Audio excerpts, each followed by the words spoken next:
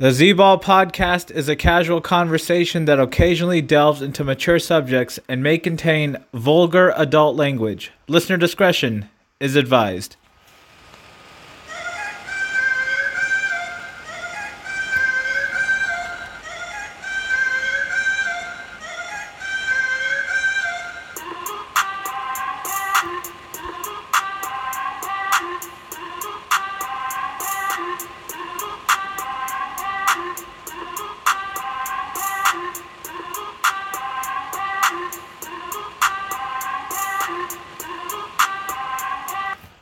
Welcome to the Z-Ball podcast. Recording this on a Friday night in Southern California. Today, you always hate when you have to do a podcast about a topic like this, but we'll be discussing the sudden and very tragic death of an NBA legend, Kobe Bryant, his daughter, and 7 others in a plane crash about a month ago. And joining me to discuss this, one of my good friends for a long time and a very huge diehard Kobe Bryant fan from San Diego, California. We got Jay on the line. What's up, Jay? How you doing? Doing good, man. How about yourself? Doing well. It's been about a month since I did a podcast, but I hate to be, like I mentioned, to be discussing very tragic news like this. And this is probably, in my lifetime, probably one of the most tragic deaths in the sports world. I mean, I don't know if I can really kind of compare kind of the global impact that this has had in the sports world to like anything else that's occurred in my lifetime.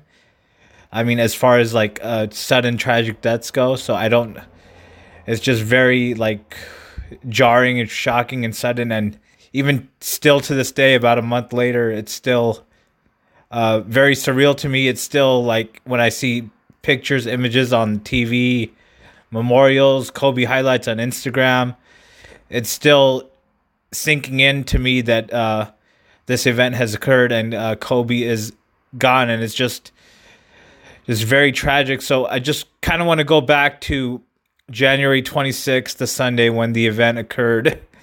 The unfortunate event. What was kind of your reaction initially, and then where were you at when you found out about the tragic news?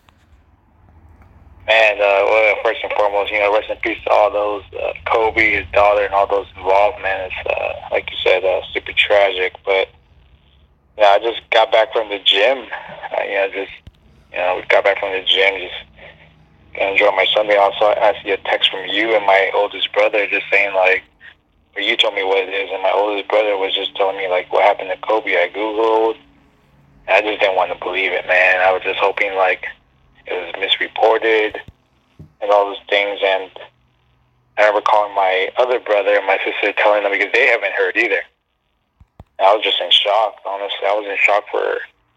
Even now, honestly, I feel like it doesn't feel real, like surreal. It's just like you were saying, and that ruined my my day, But that's where I was at, man. Yeah, I mean, it's just kind of a tragic. I mean, I first got caught wind of the news, kind of in a WhatsApp group chat. Someone had kind of shared the article that TMZ had broke the news that Kobe had died in a helicopter crash, and I believe I was driving home from some shopping I was doing, and I didn't want to believe it at first, and then kind of just Googling it, looking on the news, seeing other outlets reporting it, lots of people tweeting it, and once you kind of saw that, you kind of knew it was probably more factual, more credible, and it's just one of those things that, I mean, you definitely don't want to hear. And then kind of just going through the whole day Sunday, I mean, obviously the whole mood was ruined for myself, and like yourself, you mentioned, and then just going through all the kind of different details, because we didn't have all the details at first. We didn't know how many people were on the plane, and then I think about a few hours later, it was just, I learned that his daughter was also on the plane as well, and that was kind of even, to me, kind of a bigger blow than hearing about Kobe. I mean, just because, I mean, losing Kobe, a legend in his own right, I mean, is one thing, and then to hear that his daughter, who is gonna go on and try to live on and kind of continue his legacy playing basketball, was also on the plane, and that was kind of very. That was probably the most sad moment. Kind of just hearing that, and it was just so tragic, and your heart just drops. I mean, when you hear the news of his daughter's on the kind of on the plane with him, so it's just really tragic. I mean, when did you kind of first hear about his daughter being on the plane, and what was your reaction as well to that? Man, when you told me, I Googled hoping it wasn't true. And then, like I said, more and more, like, these social outlets just reporting these things, and me just hoping, like, dude, Kobe, come on, he jumped out the helicopter, he'll be all right, But, I mean, I read a report that all his daughter was there. I read a report, like, Rick Fox was even on there in the helicopter. And I was just hoping, like, all these stories, and I was just hoping, none of it was true. But, like you said, man, when I heard the final results of who was on the helicopter, it was just so incredibly sad, man. And, just she be so young. I believe she was 13 years old, and such a full life ahead of her. And even Kobe, he was young as well. And it just makes it so sad. Like, when Kobe retired, you didn't really see him at Laker games. And, the reason why he was coming back is his daughter took a great interest in playing basketball, and that's why he started to come to the games, because she wanted to go watch the games. And just to see the bond of father and daughter, man, it's when I heard the news, it was so incredibly sad. And not a day goes by since January 26th I haven't thought about Kobe, and still very sad and shocked. And yeah, man, it was tough, man. It was tough, man. I almost felt like Kobe was like some sort of kinship towards me. We didn't really know Kobe, but he had such a huge impact on globally, and it was just crazy, man. It was definitely, he meant to me more than basketball player, that's for sure. Yeah, I mean, growing up, kind of parents, other people kind of tell you that, it's basketball is just a game. These guys don't really affect your life and stuff, but you watch all these games and matches, that moments that Kobe has brought to you, and even though you've never met him in person, for most people, you build an emotional attachment to him. You kind of try to take on some of his habits, his work ethic, from the Mamba mentality, and you kind of try to implement that in your real life. And no matter, I mean, what some people say basketball is a form of entertainment. That may be true, but us kind of growing up in LA, and I think seeing Kobe so many times on TV, and maybe even at Staples Center in person a few times, you kind of build that emotional attachment, being a Laker fan, being a Kobe fan. And it's just very tragic. But I guess, like, before we move forward, like all the other outlets have been doing, I think it's only right we do what everyone else has been doing, a moment of silence, and we'll do 24 seconds as everyone else has been doing, and we'll start that now.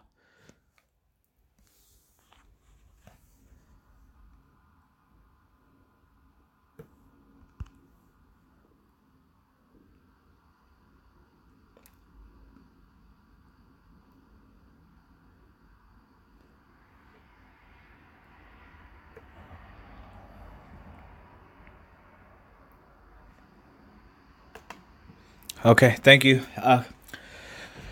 So I guess going back to kind of the tragic news, obviously there's a memorial set to be taking place this Monday at Staples Center, February 24th. The numbers of Gianna and Kobe, and tickets are just very hard to get for this. You have to register, and only a few were selected. Were you able to register, Jay, or no? I tried. I got waitlisted, and with work and everything, I would have to call out work and stuff. It'd be a little difficult, but no, I wasn't able to get it. How about you? Okay, yeah.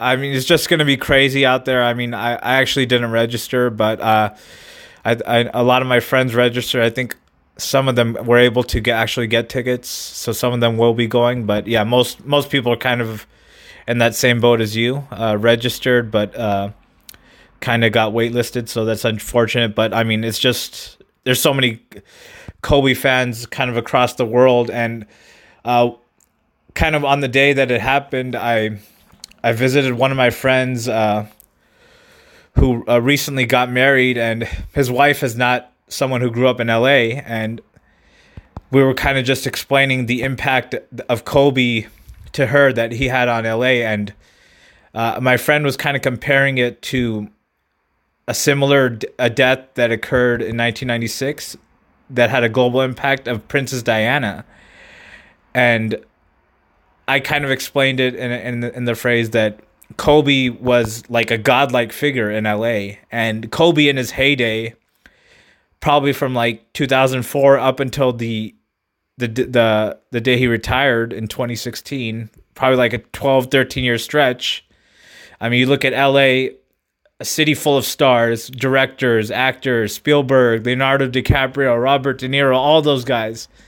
Kobe in his heyday was more popular than all of them. And that's kind of how I explained it to her. And is that something kind of you felt for sure? Growing up watching Kobe, he had that kind of impact in LA. Much more popular than all those Hollywood movie stars and directors. Oh, for sure, man.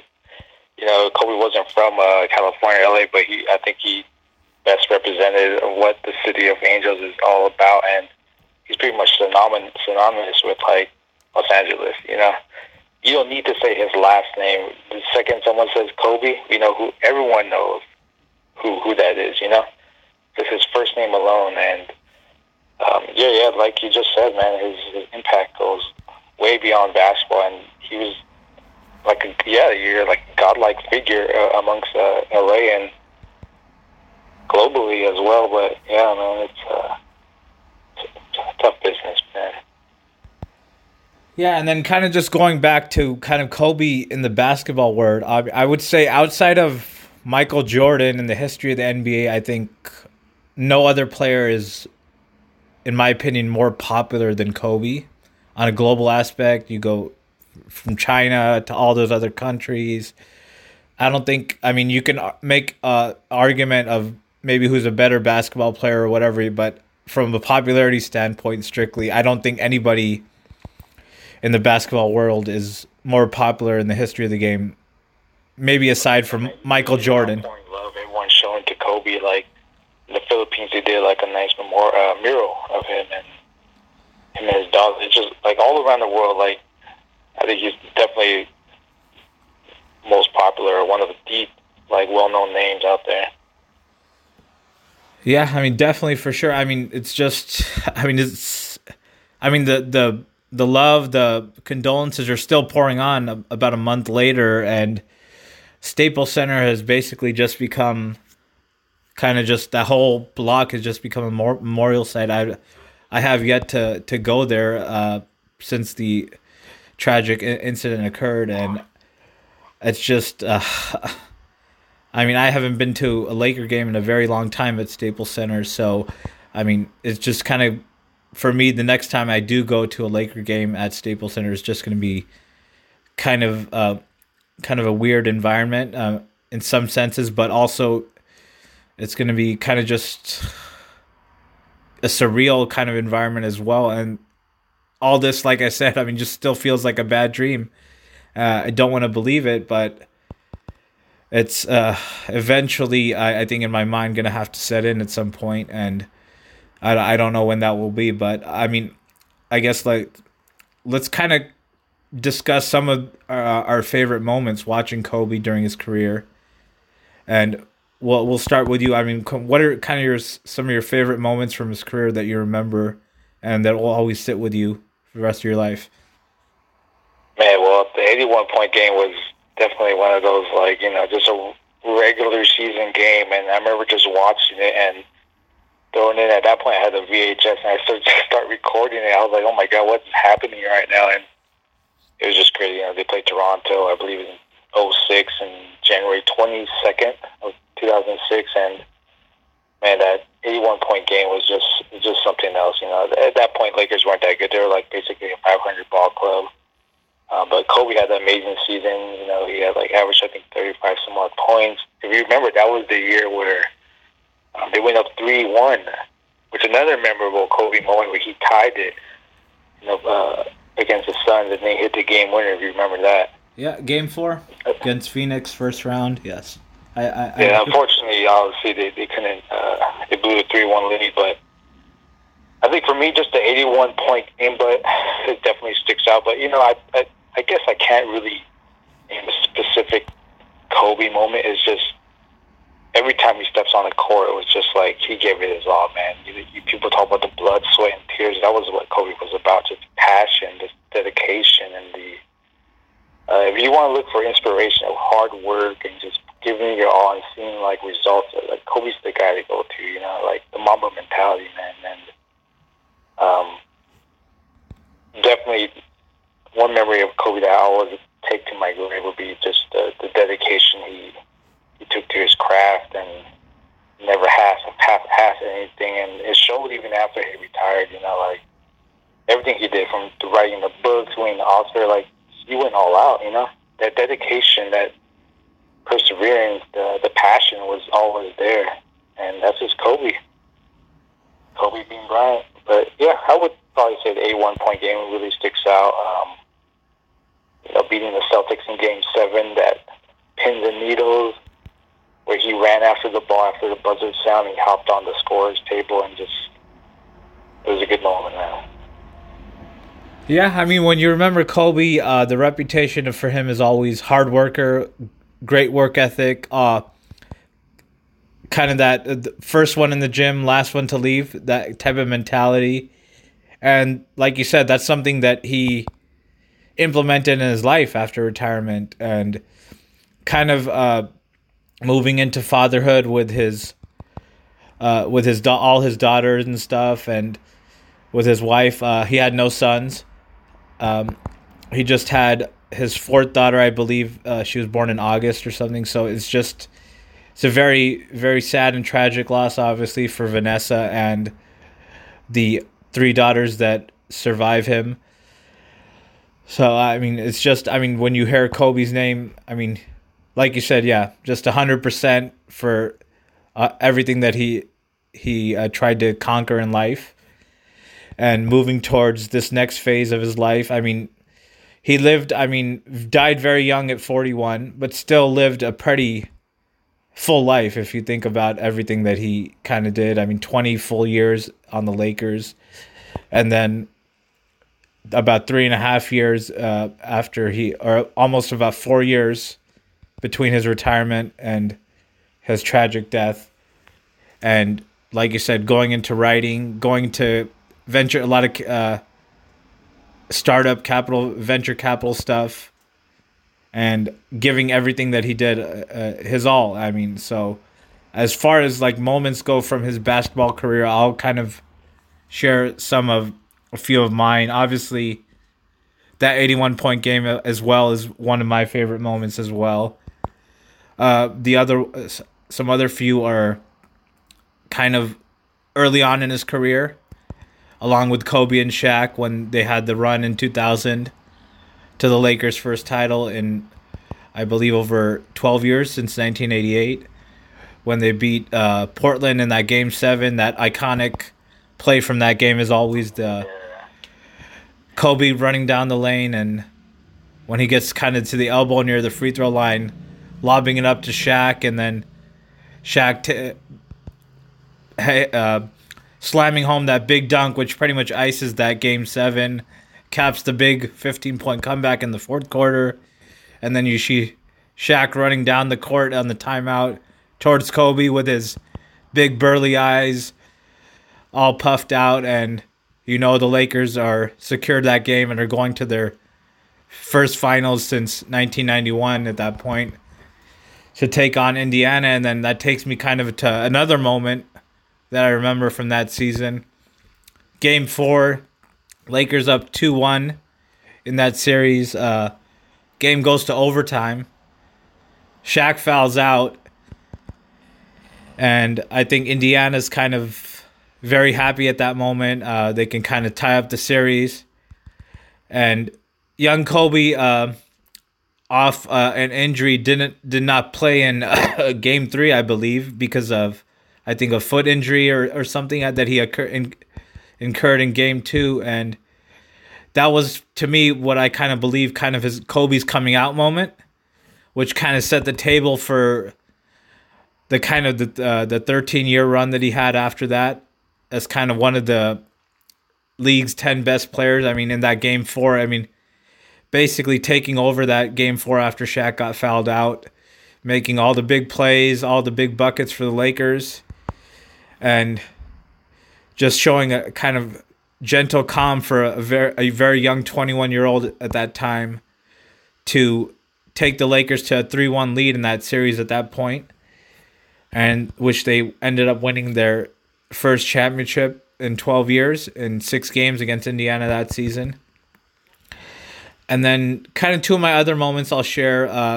The next season, 2001, when both of those series against Sacramento and San Antonio, the conference semifinals and the conference finals, I believe that might have been the best I've ever seen Kobe play in his playoff career. I mean, in those 2 series, I mean, he was just unbelievable. I think he averaged something around like 40 in each series, something around like 10 rebounds. I mean, he was just playing phenomenal in those series, and that was one of the most dominant playoff teams I've ever seen. They finished with a 15-1 record and went back to back. And then lastly, last moment I'll share. Obviously, Kobe's last game. I mean, he did take 50 shots, but down the stretch there against I believe a playoff bound or Utah team, scored 60 points and made all the big baskets down the stretch on kind of that messed up Achilles down the stretch in his last 3 seasons of his career. So he definitely ended it with a bang, and that was definitely a sight to see. And then I don't know if you remember that game that night. That was also the same night where Golden State had that historic season, and they basically won the 73rd game against Memphis that season. They played Kobe's last game on ESPN, and the Warriors got backtracked to ESPN2 for that game. So that was just crazy. Rightfully so, man. Yeah. But I guess it was the right decision because the Warriors ultimately lost to the finals. So, yeah.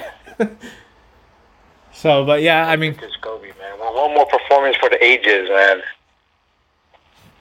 Yeah, I mean, definitely that was definitely a sight to see. And then, I mean, just like anything else, kind of that comes to your mind about his career. I mean. In particular moments, I mean, I totally just blanked out. But yeah, that 01 season where they went 15-1, yeah, Kobe just like manhandled both of those series. But that's when Shaq called Kobe I think his idol and the best player by far in one of those post-game interviews. You remember? Yeah, I remember that. And then, I mean, kind of the sad part I guess about that is that that was kind of a team that was kind of primed to. You thought to own the decade, right? But who knew it was going to end 3 years later so quickly, right? So yeah, I mean, they could have dominated for the next like 10 years, but yeah, it is what it is. In particular moment, can't really think of anything right now, to be honest with you. Okay, I guess some kind of other question that I kind of want to discuss with you, and this is a topic that a lot of people who are behind women's rights are bringing up. The rape allegation for Kobe in 2003. So do you think this is something we see a lot more of moving forward? And what's kind of your reaction to everyone kind of bringing this up more and more as we've seen Kobe's tragic death. And what's kind of the agenda behind these stories coming up? What do you think? I mean, I'm not sure what the agenda is. It just feels like they're just bashing Kobe, but it just seems like poor timing. Honestly, like the guy just passed away, and no Gail King did an interview with Leslie, and just brought it up. I just thought a lot of that was just bad timing. I was like, the guy just passed away, so it's tragic. It was like, is there really any need to say those things right now? But but unfortunately, it's part of his legacy. That's like an asterisk against his name. But I mean, you look at what happened afterwards, after that whole incident. Like he was doing good. You didn't hear much about him anymore. I mean, he was being a role model, in my opinion. So, their agenda. I mean, you know how it is right now. It's like a modern day witch hunt where people are just like looking for a story just to like all this Me Too movement shit. Yeah, I mean, definitely. I guess the timing. I mean, regardless of how the case turned out, it is a bad stain on Kobe's life and career. And Kobe, I mean, at the time the incident occurred, was, I believe, 24 years old, about to be 25. And I mean, it's just unfortunate. I mean, it's a mistake that he made, a mistake that I believe he owned. He took accountability for right in front of national TV, in front of his wife, sitting right next to him, a young Vanessa Bryant at the time. And it's something that it was very unfortunate. Obviously, I'm sure if you asked Kobe personally after the incident, he would have told you that he regretted everything that occurred in that hotel room or in that hotel with the young woman in Colorado. And it's something that he grew and learned from. And it's something that he kind of, like you said, after that was a kind of a model citizen, became more of a family man, and became more, I guess, passionate about empowering women in sports, as he was doing with his daughter's team at the Mamba Academy, and also kind of with raising three daughters and now 4 recently. So, I mean, it's something that I don't really know what occurred there. I mean, not only maybe few people, Kobe, the alleged accuser, and God know what took place. And I mean, the case was ultimately dismissed. It's definitely not a good thing on Kobe's legacy, but I think there was enough time that passed since then where Kobe learned, grew into a man, and kind of redeemed himself and learned from it and took accountability for it and became more of a family man. And almost, I mean, at that point, after that, his marriage almost ended twice at that point, and also recently again. I think in 2011 or 2012, I think he was about to divorce his wife as well. And kudos to him. I mean, he stuck it out, the hardships, and they kind of worked through their differences and raised 4 beautiful daughters, and hopefully they all grow to be the 3 that are survived now. Now that Gianna is gone, hopefully they all grow up to be great successes and something to make their parents proud. But yeah, it's a stain on Kobe's legacy, and like I said, he'll tell you himself if you ask him after that he regrets everything. And my view on it, I mean, it's definitely not a good thing, but he learned from it and he grew from it and took accountability. And I think that's definitely a big thing. Exactly, man. Well, what person who hasn't sinned, But I think the most important thing is you learn from those sins, and it looked like Kobe did. But there's certain people that just won't let it go and just gonna bash people no matter what. You know what I mean? Yeah, I mean, yeah, that's unfortunate. I mean, I think, yeah, I mean, unfortunately, yeah, the timing. I think that's kind of there's a better time to kind of discuss that, and I think 15 years had passed, I think, before Kobe's tragic death from that incident. Oh, more than 15 years, I believe, almost. And that's I like, it's very bad timing, and it's something that should not have been mentioned in my opinion at all. I mean, even though it is part of his life, I mean, it's kind of part of his whole story. But I don't Exactly. think Yeah. because enough. I mean, we ultimately like don't know what happened, and the case was ultimately dropped. I mean, so I mean, I think we should just leave it at that. So. Exactly. I agree 100%. Man. Okay, so I mean, as far as that goes, I mean, I don't really. I mean, even after discussing everything right here, going through kind of Kobe's career, his life. I mean, I anything else you really want to touch on? I mean, I don't really know if I have much more. One random thing, man. I collect Kobe stuff, his shoes, jerseys and stuff like. So, got your jersey that you gifted me.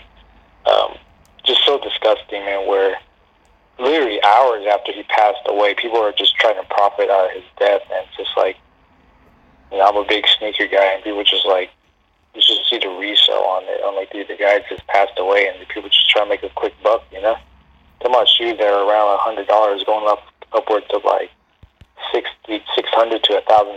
It's just crazy, man. Just because the guy passed away and people take advantage of that, it's just disgusting, man. But I Yeah, saw that, I mean, man, I mean, disrespectful.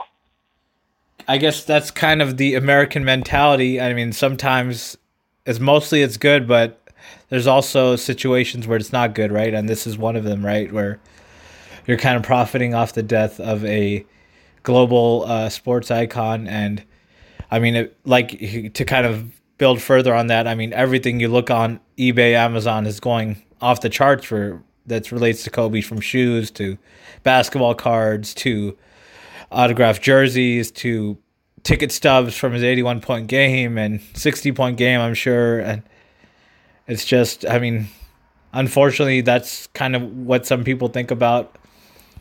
I mean, but I mean, that's kind of the American mentality, and sometimes, most of the time, it's good, and then this time it's kind of sad to see. I mean, maybe not think about that right away, maybe kind of later on, but I mean, kind of just, I mean, I'm sure I speak for a lot of people. It's still like just surreal, like a bad dream. I mean, and I'm not even like a guy that kind of grew up like Kobe is like my favorite player, Lakers my favorite team, and it's still just like hit me pretty hard as well.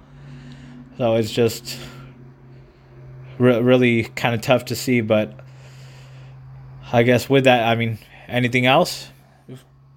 No, that's pretty much we touched on a lot of stuff. Just honestly, it still feels so surreal. Almost being close to a month since it happened. But rest in peace to Kobe once again. Favorite basketball player of all time. I just hope more than anything else, Lakers do it for Kobe this year. Like, I hope they do it in Kobe's honor. But I think part of that Mamba mentality is, moving forward positively. We care a lot about Kobe. He meant a lot to us, and I think the one way to make him proud is to, do that with Mamba mentality and move forward, like continue your life and just to honor his legacy. Yeah, definitely. I second that. And then, I mean, to kind of carry on what you said, rest in peace to Kobe Bryant, Gianna Bryant, and the 7 others on that helicopter that tragically crashed on January 26th. And may their loved ones have patience through this difficult time. Yes, sir. I honestly like the All Star too, man. The All Star game where how they a lot of dedication to Kobe. I thought was such a great gesture.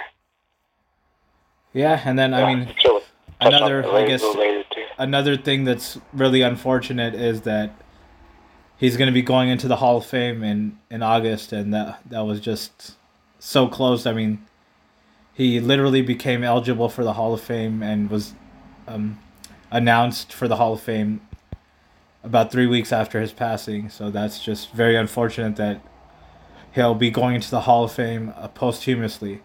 So Yeah, that's sad, man. It's very sad. But I know Kobe said in the past you have those speakers to present the Hall of Famers. He mentioned Phil Jackson and MJ, so I wonder if they're going to be doing it. Yeah, that's true. We'll see what happens, man. Time will tell. Yeah, we'll see. I mean, who ultimately accepts the award for Kobe in August, but mention it again. Rest in peace to Kobe Bryant, Gianna Bryant, and the rest of the 7 people on that plane. Yes, sir. And I guess with that, I guess we'll kind of move on to some other NBA topics. So, kind of for most teams, I guess between 25 and 30 games left for the regular season, and kind of got like some exciting playoff races at the top of each conferences. And then, I mean, trade deadline wise, I don't really wasn't really intrigued by really any of the trades. I mean, the biggest trade I would say was probably the Covington Capella one, and I don't even know how big really that was. So Yeah. I guess it's only fair that we begin with Kobe's team, the Lakers, and kind of just discuss them. I mean, you being a big Laker fan, Jay. So Lakers pretty much stood pat at the trade deadline. It looks like they're going to be signing Markieff Morris now, who got bought out. So what's kind of your outlook for the Lakers their last 29, 30 games of the season, and what have you liked so far and what have you not liked? Lakers look good. They took care of business against the sub 500 teams. They have a pretty good record against the West. I read a story how Lakers stood pat on the trade deadline because Kobe's passing, and it just kind of just shell shocked the whole organization. So they kind of just, like Frank Vogel said, they kind of became a really close knit like family during that time. So it wasn't too shocking they didn't make any moves. Trading him went away. Might have been like detrimental to the chemistry, but Lakers looking good. I think they should probably load manage LeBron a little more.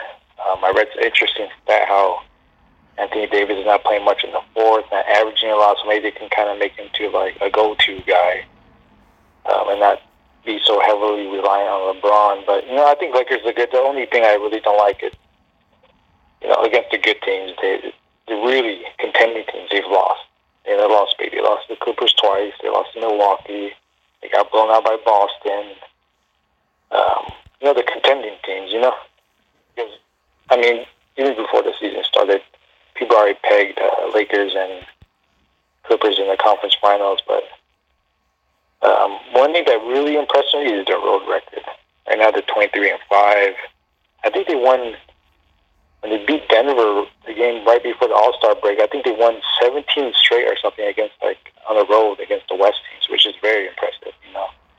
If you know anything about the NBA championship, if you want to be a championship, you got to win on the road, and Lakers are doing a good job on the road. One of the best road records in the NBA, I think.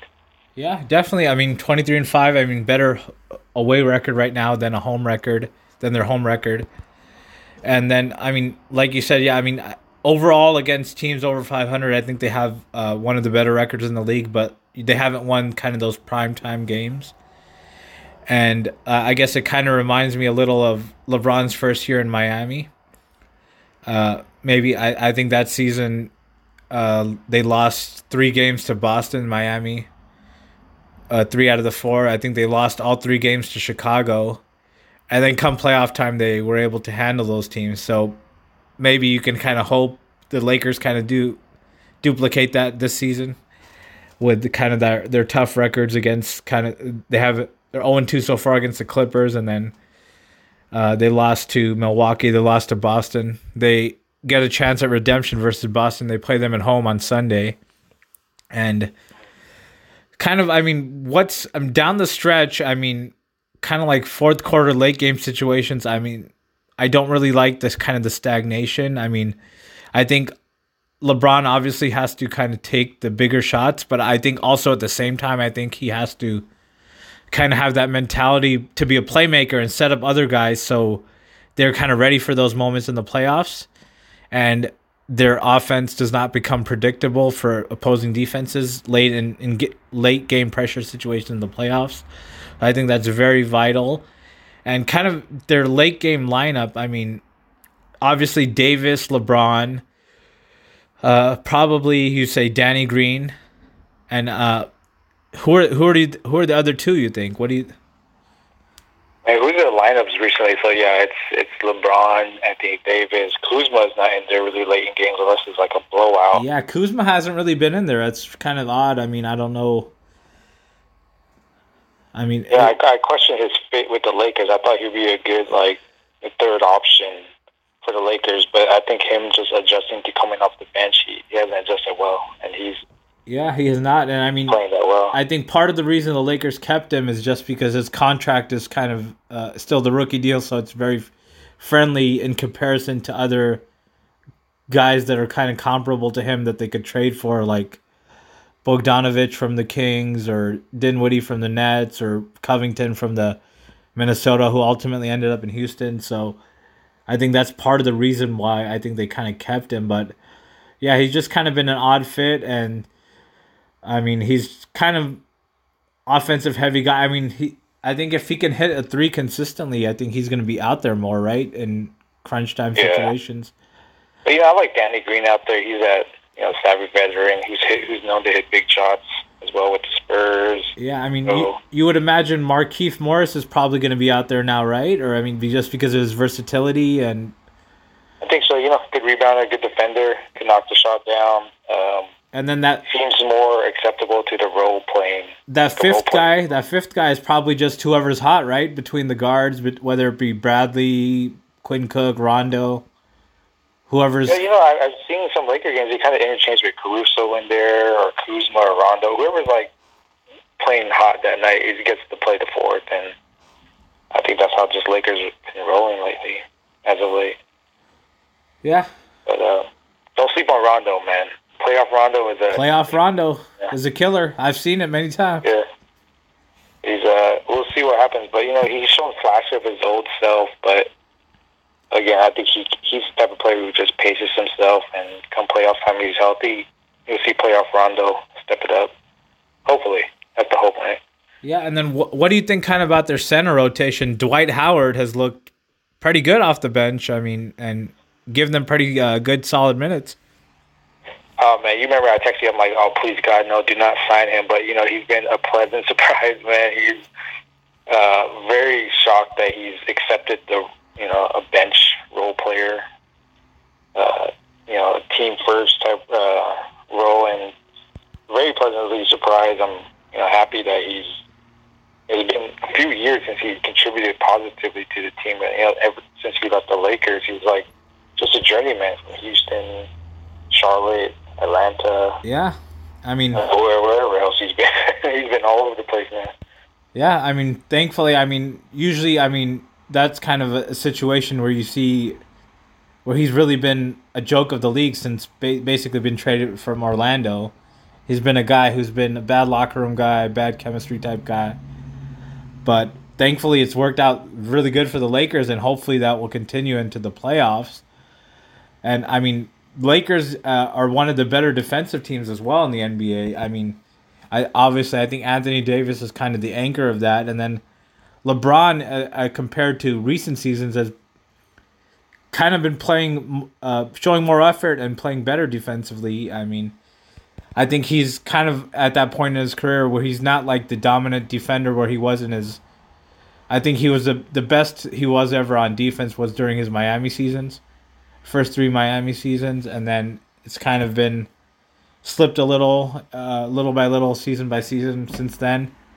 And he's kind of that guy now where he's very smart. He can play very good in kind of a team defensive schemes, and I think that's kind of what we're seeing. So that's a good sign if you're a Laker fan, because come playoff time, games get fouls, contact. The refs let go. Fouls are kind of hard to come by. The game becomes more of a half-court type, situational type sets game. So that's kind of a good sign if you're a Laker fan to see them so good defensively and one of the better defensive teams in the league. Good to be tall, that's for sure, and Lakers have length.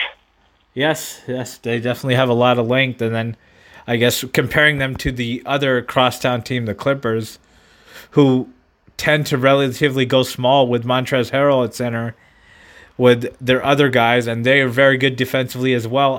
We haven't seen them like really fully together though, and with Kawhi's load management, Paul George shoulder issues. So, what do we kind of see for them, the Clippers? I mean, are they playing too cool, or are they truly the on-off switch team? I don't think they're on-off switch team. I mean, they're a very new team. They got two big pieces, Kawhi Leonard, Paul George, and I think if you want to play that on-off switch thing come playoff time, it might bite you in your ass. And I don't think they've been together long enough to do that. But I think a main concern is injuries. Patrick Beverly's out. Paul George has been dealing with injuries throughout the whole season. Kawhi, again, load management. But, when Kawhi plays, man, he's pretty freaking amazing. But it might just really come down to who's healthier. But if we think about matchups on paper, Clippers look better. But they have no answer for Anthony Davis. So can Anthony Davis be that difference maker? Yeah, that's true. Take over the series. That's the big question, I think, in that matchup. I don't think they really have the answer for Anthony Davis. I mean, Montrezl Harrell is not fast enough. And then Paul George and Kawhi are not big enough or lanky enough to, in my opinion, deal with him. I mean, Kawhi might be able to, but then he'll lose a lot of energy offensively. And that matters a lot. And Kawhi, I mean, he did it. He did this last season, first season in Toronto, led them to a title. Everyone kind of thinks he'll do that again. I guess kind of interesting subplot here is that Kawhi or LeBron, if they both either one of them win a title, they'll be winning a title with three different teams, and then possibly either one of them are looking to become the first player to win three Finals MVPs with three different teams. So that would be crazy, man. Honestly, if that happens, that would be one for the books for sure. Yeah, I mean, but yeah, the Clippers. I mean, there's a lot of. I mean, with their best five, it's definitely got to be Harrell, George, Kawhi, probably Lou Williams, and then that fifth guy is probably. You can kind of similar to Lakers. You can kind of choose a few guys, maybe Landry Shamet, Marcus Morris, Patrick Beverly. I mean, who knows? So they got depth, that's for sure, man. They got a lot of good players. Yes, they definitely have a lot of depth. I mean, they can go, I think, at least 8 or 9 deep going into the playoffs. But I mean, usually during the playoffs, I mean, you kind of stick with like 7, 8 guys, right? You mainly for the line share of the minutes. Yeah, exactly. Okay, so I guess those are kind of definitely the two favorites. I think we both agree on that. But another interesting team who probably made the biggest move in the West, trading Clint Capella and going ultra small, even smaller than the Clippers, with PJ Tucker at the center and two high usage ball stopping type players in Harden and Westbrook. What do you kind of see from the Rockets? I mean, they've been playing well as of late, 7-3 in their last 10 games.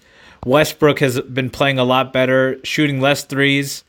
I think shooting overall like 55% in the last month and a half. So is this sustainable for the long term for the Houston, or is this just a gimmick going into the playoffs? What do you think?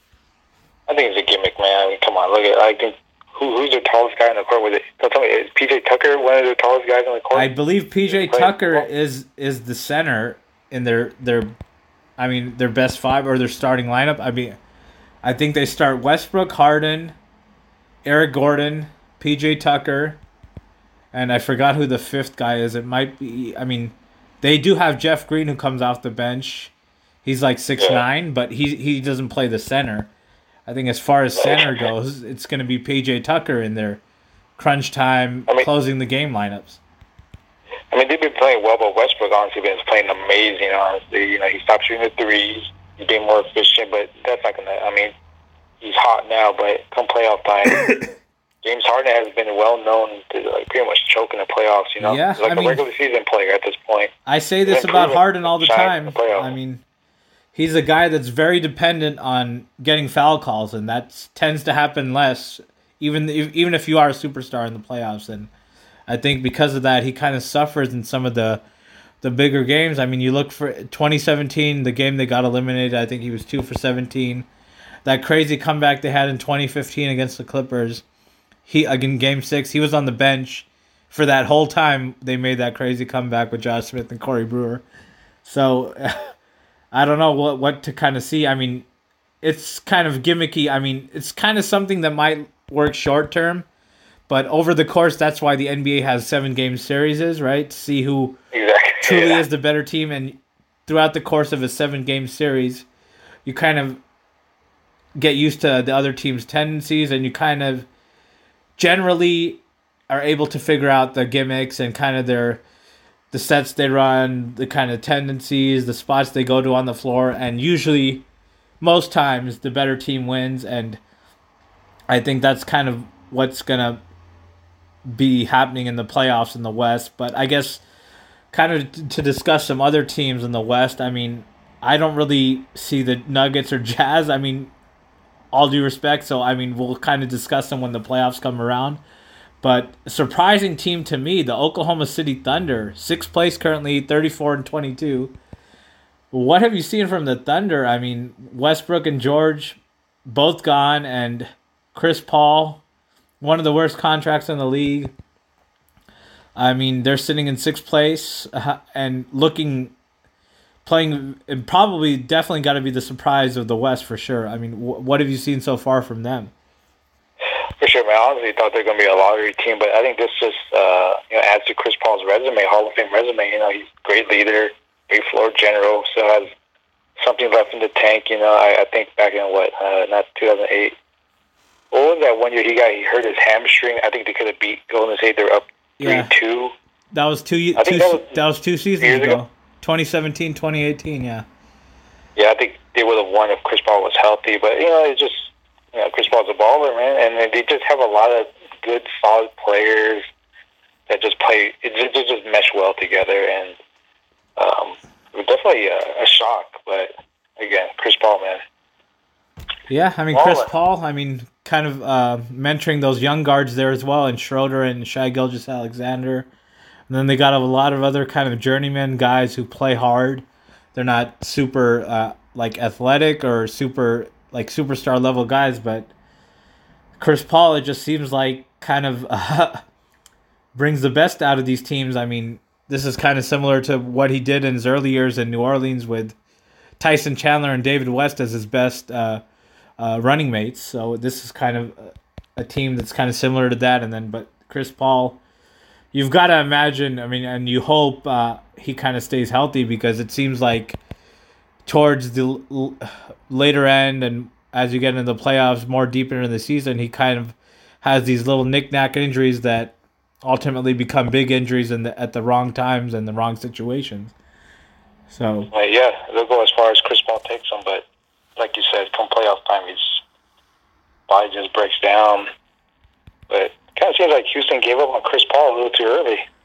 Yeah, I mean, Houston, I mean, I mentioned it. I mean, I was not a big fan of the trade, and they probably gave him up because Chris Paul and Harden weren't getting along, and I cannot believe that Daryl Morey would approve this type of trade, because Westbrook is the guy that the Houston identity culture is. He's not really the one that kind of fits that. I mean, he's not a guy that shoots. He's a high usage guy who is not very efficient, and I can't believe that Daryl Morey would have really wanted to make that trade. So I don't know what happened there, but it's probably ultimately because James Harden and him weren't getting along. So James Harden has a lot of say so in the organization, so you got to make your star player happy. So and I mean, they got rid of Paul's contract, but you didn't think that would be possible. They took on an even worse contract. Yeah, you got a bad contract. What are you going to do? You flip it around and get a worse one. Yeah, a lot of people get paid a lot of money to do those things, Yeah, it's a great time to be an NBA player these days, I tell you. Oh, yeah, man. But I guess, I mean, we'll see what happens with the Rockets. I think we both are in the camp that it's a gimmick long-term in the playoffs, so I guess before we move on to the East, we'll just talk about one more thing, the Dallas Mavs. Luka Doncic, I mean, just playing unbelievably spectacular. I mean, a lot of teams miss on this guy, because I believe he had a lot of hype coming in. He was the EuroLeague MVP at 18, and I believe he's just an absolute joy to watch. I mean, what do you think about Luka Doncic moving forward in his career? Only 21 years old right now. I can't believe how young he is. You know, I saw him in the earlier season when he played against the Lakers. The dude was balling, man, just making plays for everyone, making shots, drawing fouls, just all over the place. And I think who passed up on them? Phoenix and Sacramento, I think. Yeah, Phoenix and Sacramento, and then Atlanta actually made a trade for Trae Young. For Trae Young, yes. Trae Young? So I believe Atlanta took him at 3 and then made the trade for Trae Young. So Trae Young was good last night, though. He dropped 50, man. Yeah, Trae Young is balling as well, but me personally, I think Luka is kind of the more the higher MVP ceiling type player moving forward and the franchise type player. And you look just a lucky stroke for Mark Cuban losing a Euro and Dirk Nowitzki and now gaining 2 Euros for the future in Porzingis and Doncic to kind of set up the next 10, 15 seasons for him. So exactly. A good transition from going from, the Hall of Famer Dirk Nowitzki to now who has such a huge upside. And just like the Colts moving on from Peyton Manning to Andrew Luck right away, right? So it's pretty similar to that, yeah. And just, luck. But that's what it takes sometimes in sports is just luck. But, yeah. Yeah. He's balling, man. Yeah, I mean, he's an absolute joy to watch. He's balling, and I look forward to watching him for the rest of the season. But I guess with that, we'll now move on to the East. I guess as far as the big-time teams go, not much moves made. I guess the biggest move in the East was probably Andre Drummond getting traded or something. But, I mean, that's to the team that's the 15-40 with the worst record in the East right now, so we won't really talk. We'll talk about. We have to start at the top with Milwaukee, 47-8. Giannis looks primed to be a runaway candidate for his second straight MVP. So, is there anything you kind of worry about with Milwaukee going into the playoffs? What do you think? Anything that worries you? Yeah, it's the same thing as last year. The playoffs. They slowed down, had more half court, and I think teams will figure out what they did, like how Toronto did. Dare I say this about Milwaukee? Do they seem kind of similar to those late 2000s Cavs teams? Oh, yeah, hell yeah, man. When the Cavs won like 60 games, as good as their record is, yeah, hell yeah, man. I mean, Giannis is definitely, at least top 3 player in the NBA right now, at least. Yeah, some would argue the best player in the NBA right now, but... Yeah. But, they lost that one guy, I think Malcolm Brogdon. Yeah, Malcolm Brogdon on Indiana now. He's playing well. And then, I mean, can you win a championship legitimately with Chris Middleton as your second best player? That's the ultimate question, right? No? I don't think so, man. I mean, he's a good player, don't get me wrong, but as your second no, man, I don't think so. I mean, he's good, but no. Yeah, I mean, he seems like a 3-and-D type guy. I mean, he's not really... He's more of a spot-up type guy, and he's not really one that can... Just watching Milwaukee can kind of create by himself. And Giannis, as good as he is, still has not figured out that jumper on a consistent basis, right? I mean, so that's a kind of another parallel with the Cavs of the late 2000s Cavs. At that point, LeBron was not really a great jump shooter, right? I think LeBron's jump shooting has kind of come about since like 2013, 2014. And Giannis has yet to get to that point where he's a good 3-point shooter, good long-range shooter, and he's more just using his athleticism, his length to kind of get to the rim, and he's putting up unbelievable numbers. I think 30 points a game, 14 rebounds, like 5-6 assists a game, 55% from the field. Those are just staggering numbers. PER above 31, I believe, on pace to be an all-time record for an entire regular season, but very, very similar to those kind of teams. I mean, from the Cavs, I mean, Central Division. I mean, any thoughts of Giannis possibly leaving in 2021? What do you think? I can see that happening, honestly. I mean, the best chance of them retaining him is they got to make the NBA Finals. They don't make the NBA Finals. Let's say they even lose. You got to show them something that they're heading towards that direction of building a contender around Giannis. And yeah, and I mean, tell you, man, if they lose again, like let's say in the conference finals, the likelihood of him staying, I don't know, man. Yeah, similar to I guess LeBron and those seasons, the Cavs never really made any of those big trades for the big guys at the trade deadline. I mean, I don't think they. I mean, they got Jamison, I think, his last season, but instead of going after Amari, I believe, and they never really paired LeBron with that second like legitimate superstar type guy, and I think that's kind of playing its course here as well. I mean, you have a lot of good like veteran guys around Giannis with Bledsoe, Brooke Lopez, Chris Middleton, but that you don't have like that legitimate like top 20, top 25 type guy, right? I mean, to pair with him, and I think that could be kind of a similar mistake that Cleveland made, and Giannis could ultimately walk because of that to possibly another team in the East. I mean, as far as the East goes, I mean, who do you think is best equipped to take on Milwaukee and beat them in a series? What do you see? Boston and definitely Miami. I think they can do it. And if Philly gets their shit together, I think they should be able to take care of it. Yeah, Philly's that Jekyll and Hyde type team. I was very high on them going into the season, and it's just, I mean, a lot of everything that could go wrong has gone wrong for them. I mean, Horford hasn't really panned out. Embiid has kind of been in and out with his injuries. Simmons still hasn't figured out his shot. They're very kind of like awkward with their lineups. They're long, lanky lineups, and they're just a terrible team. 9-19 on the road for a championship contending team. That's just horrible. Just for context, that's a worse road record than the 7th and 8th seed in the East, the Brooklyn Nets and the Orlando Magic. If you want to win a championship, you got to win the road. They ain't winning the championship. That's for damn sure, man.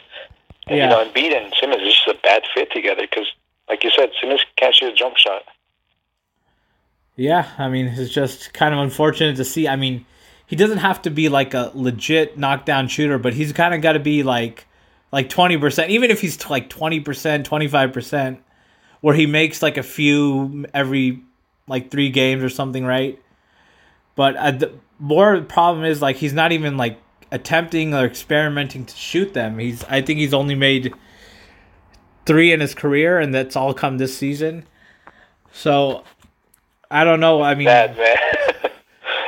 I don't know what to say. I mean, I didn't really think it was a problem at first when he started, but I think it's becoming to the point where they're very predictable, and it's kind of a big problem. But I guess kind of segueing away from that, moving on to a team that's very intriguing to me, a team that's surpassed all expectations is Miami Heat. I mean, I thought they'd be kind of like somewhere in the 6th, 7th seed in the East.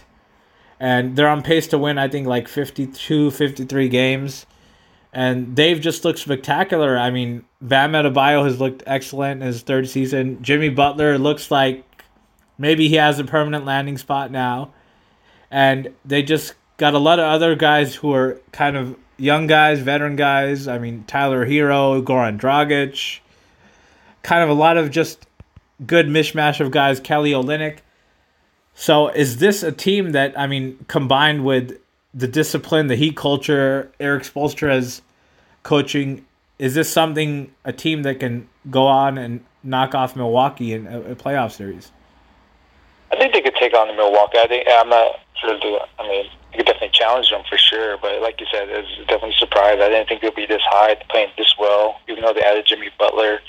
He's 30, still fairly young, but just a good match of guys just playing well together. But I think they can definitely challenge Milwaukee. I wouldn't be surprised if they beat Milwaukee, to be honest with you. I mean, like I said, Giannis doesn't have a jump shot, really, a consistent jumper. And when the playoffs slow down, he'll be exposed once again.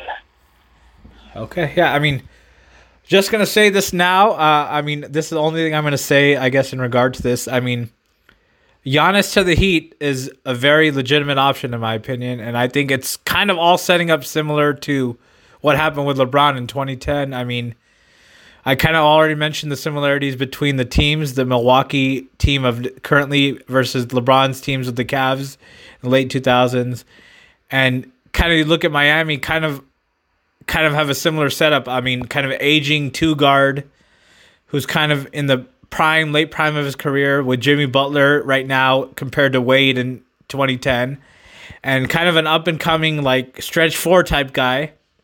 And in Bam Adebayo, they already have him compared to Chris Bosh in 2010, who they acquired that year. And I could see Giannis going to Miami. I mean, getting enamored by that culture in Miami, the Pat Riley dropping the rings, that South Beach weather, the South Beach Miami beaches. So it's something that's possible, and it's something that I could see Miami kind of clearing cap space to sign Oladipo and Giannis. I think Oladipo is a good friend of Giannis's.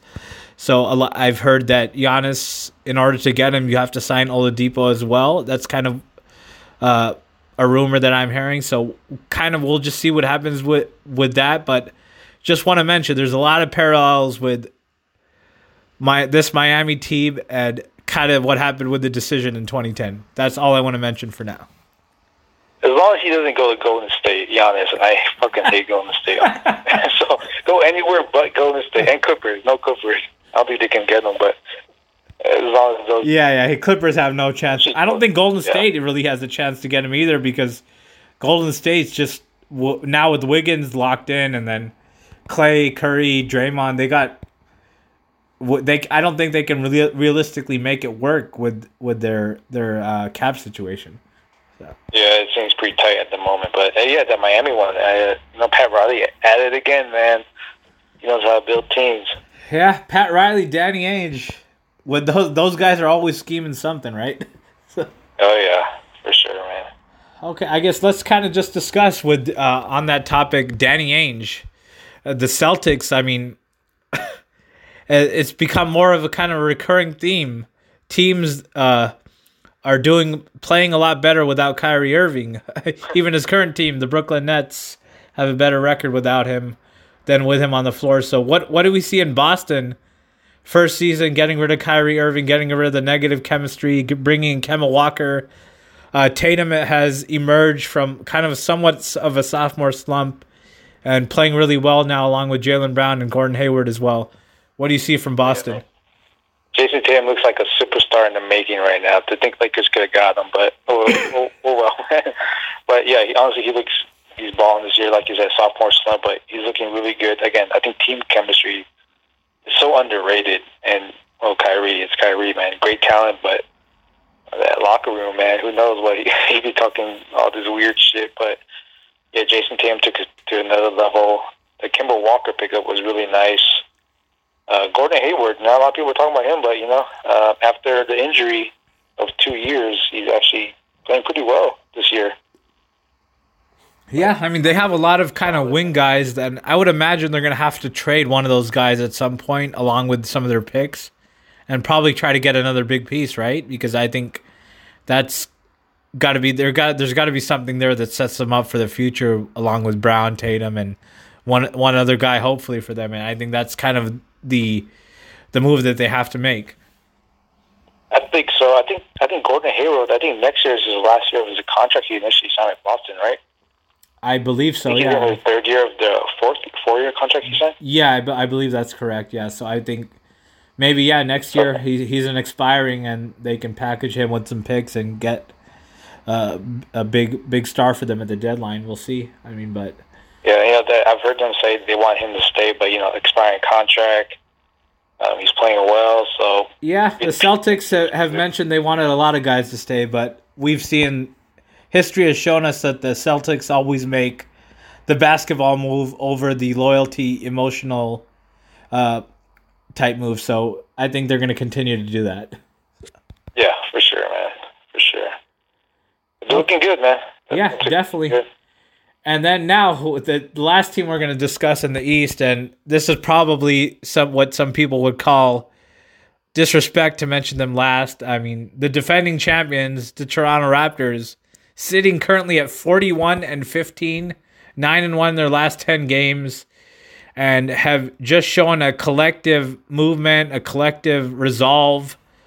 And Nick Nurse is not scared to try anything, just experimenting with a lot of different lineups, and a lot of guys have played well for them, defending their championship. And Pascal Siakam has gone up a level. Fred VanVleet has gone up a level. They got OG Anunoby back. Serge Ibaka is playing well. Mark Gasol has been injured, but just a lot of good veteran guys, a lot of good young rotational type guys, and they've looked spectacular as well. I think they beat the Lakers on the road as well to end one of their bigger streaks this season. Yeah, I remember. Yeah, I mentioned the Raptors, and I didn't even mention Kyle Lowry. He's seemed to kind of gain more of a confidence after getting that playoff monkey off his back last season. So, just a lot of good players. And they kind of probably are similar to that 2014, 2015 Atlanta team that won like 61, 62 games. A lot of really good players, but no one that's really like a legitimate superstar that really jumps off the page and that can kind of carry you in a series. Maybe Pascal will become that guy in a few seasons, but he's not there yet, in my opinion. So, definitely. Yeah, they're definitely fun to watch, and I think they're definitely going to be at least in the conference semifinals, if not back in the conference finals again. So, we'll see what happens. Yeah, they're definitely a surprise for sure, but a good collective group of people. Like you said, Kyle Lowry got that thing off his back from the playoff success, and it makes you question, man, what happened if Kawhi Leonard stayed? Look how good they look now. Yeah, that's they had Kawhi Leonard, that superstar, that go-to guy. Oh man, you never know. Yeah, definitely. I guess with that being said, all the other teams in the East don't really excite me, so I'm not really going to discuss them right now until the playoffs come around. We'll discuss the 8. But I guess with that, anything else to add to, the trade deadline, playoff race, any other NBA storylines that you want to discuss before we sign off for the night?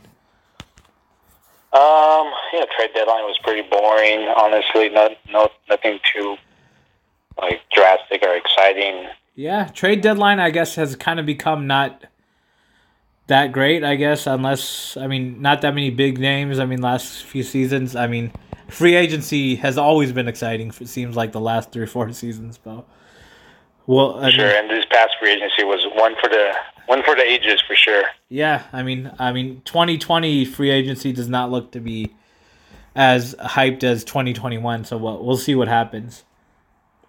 Hey, who is the marquee free guy for 2020?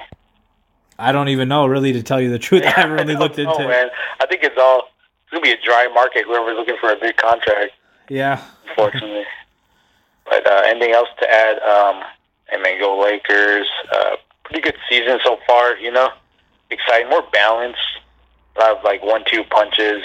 So not just expecting Golden State to go all the way, That was a pretty wide open, I feel. Or evenly balanced, I guess. Yeah, the Lakers look primed to make their first playoff appearance since 2013, and that'll be definitely a great sight to see. The league's always kind of in a better place when the top teams, the Lakers, one of the marquee franchises, in my opinion, the greatest NBA franchise, are in the playoffs, and that'll be great to see. Yeah, man. Once again, I just hope they do it for Kobe, man. It's all about Kobe this season, man. This is the season that is always going to be remembered for Kobe Bryant for the entire NBA, and more so especially for the Lakers. So let's hope they can make it a great one moving forward at ending the regular season and into the playoffs. For sure, man. For sure. Okay, so with that, we'll sign off for the night. Jay, it's always a pleasure. Thank you so much for coming on. Yes, sir, man. And when I come back, I'll hit you up for sure. Definitely. And everybody, thank you so much for listening. I'm probably going to be taking a little bit of a break, and we'll probably be back for NCAA March Madness. We'll see you guys then.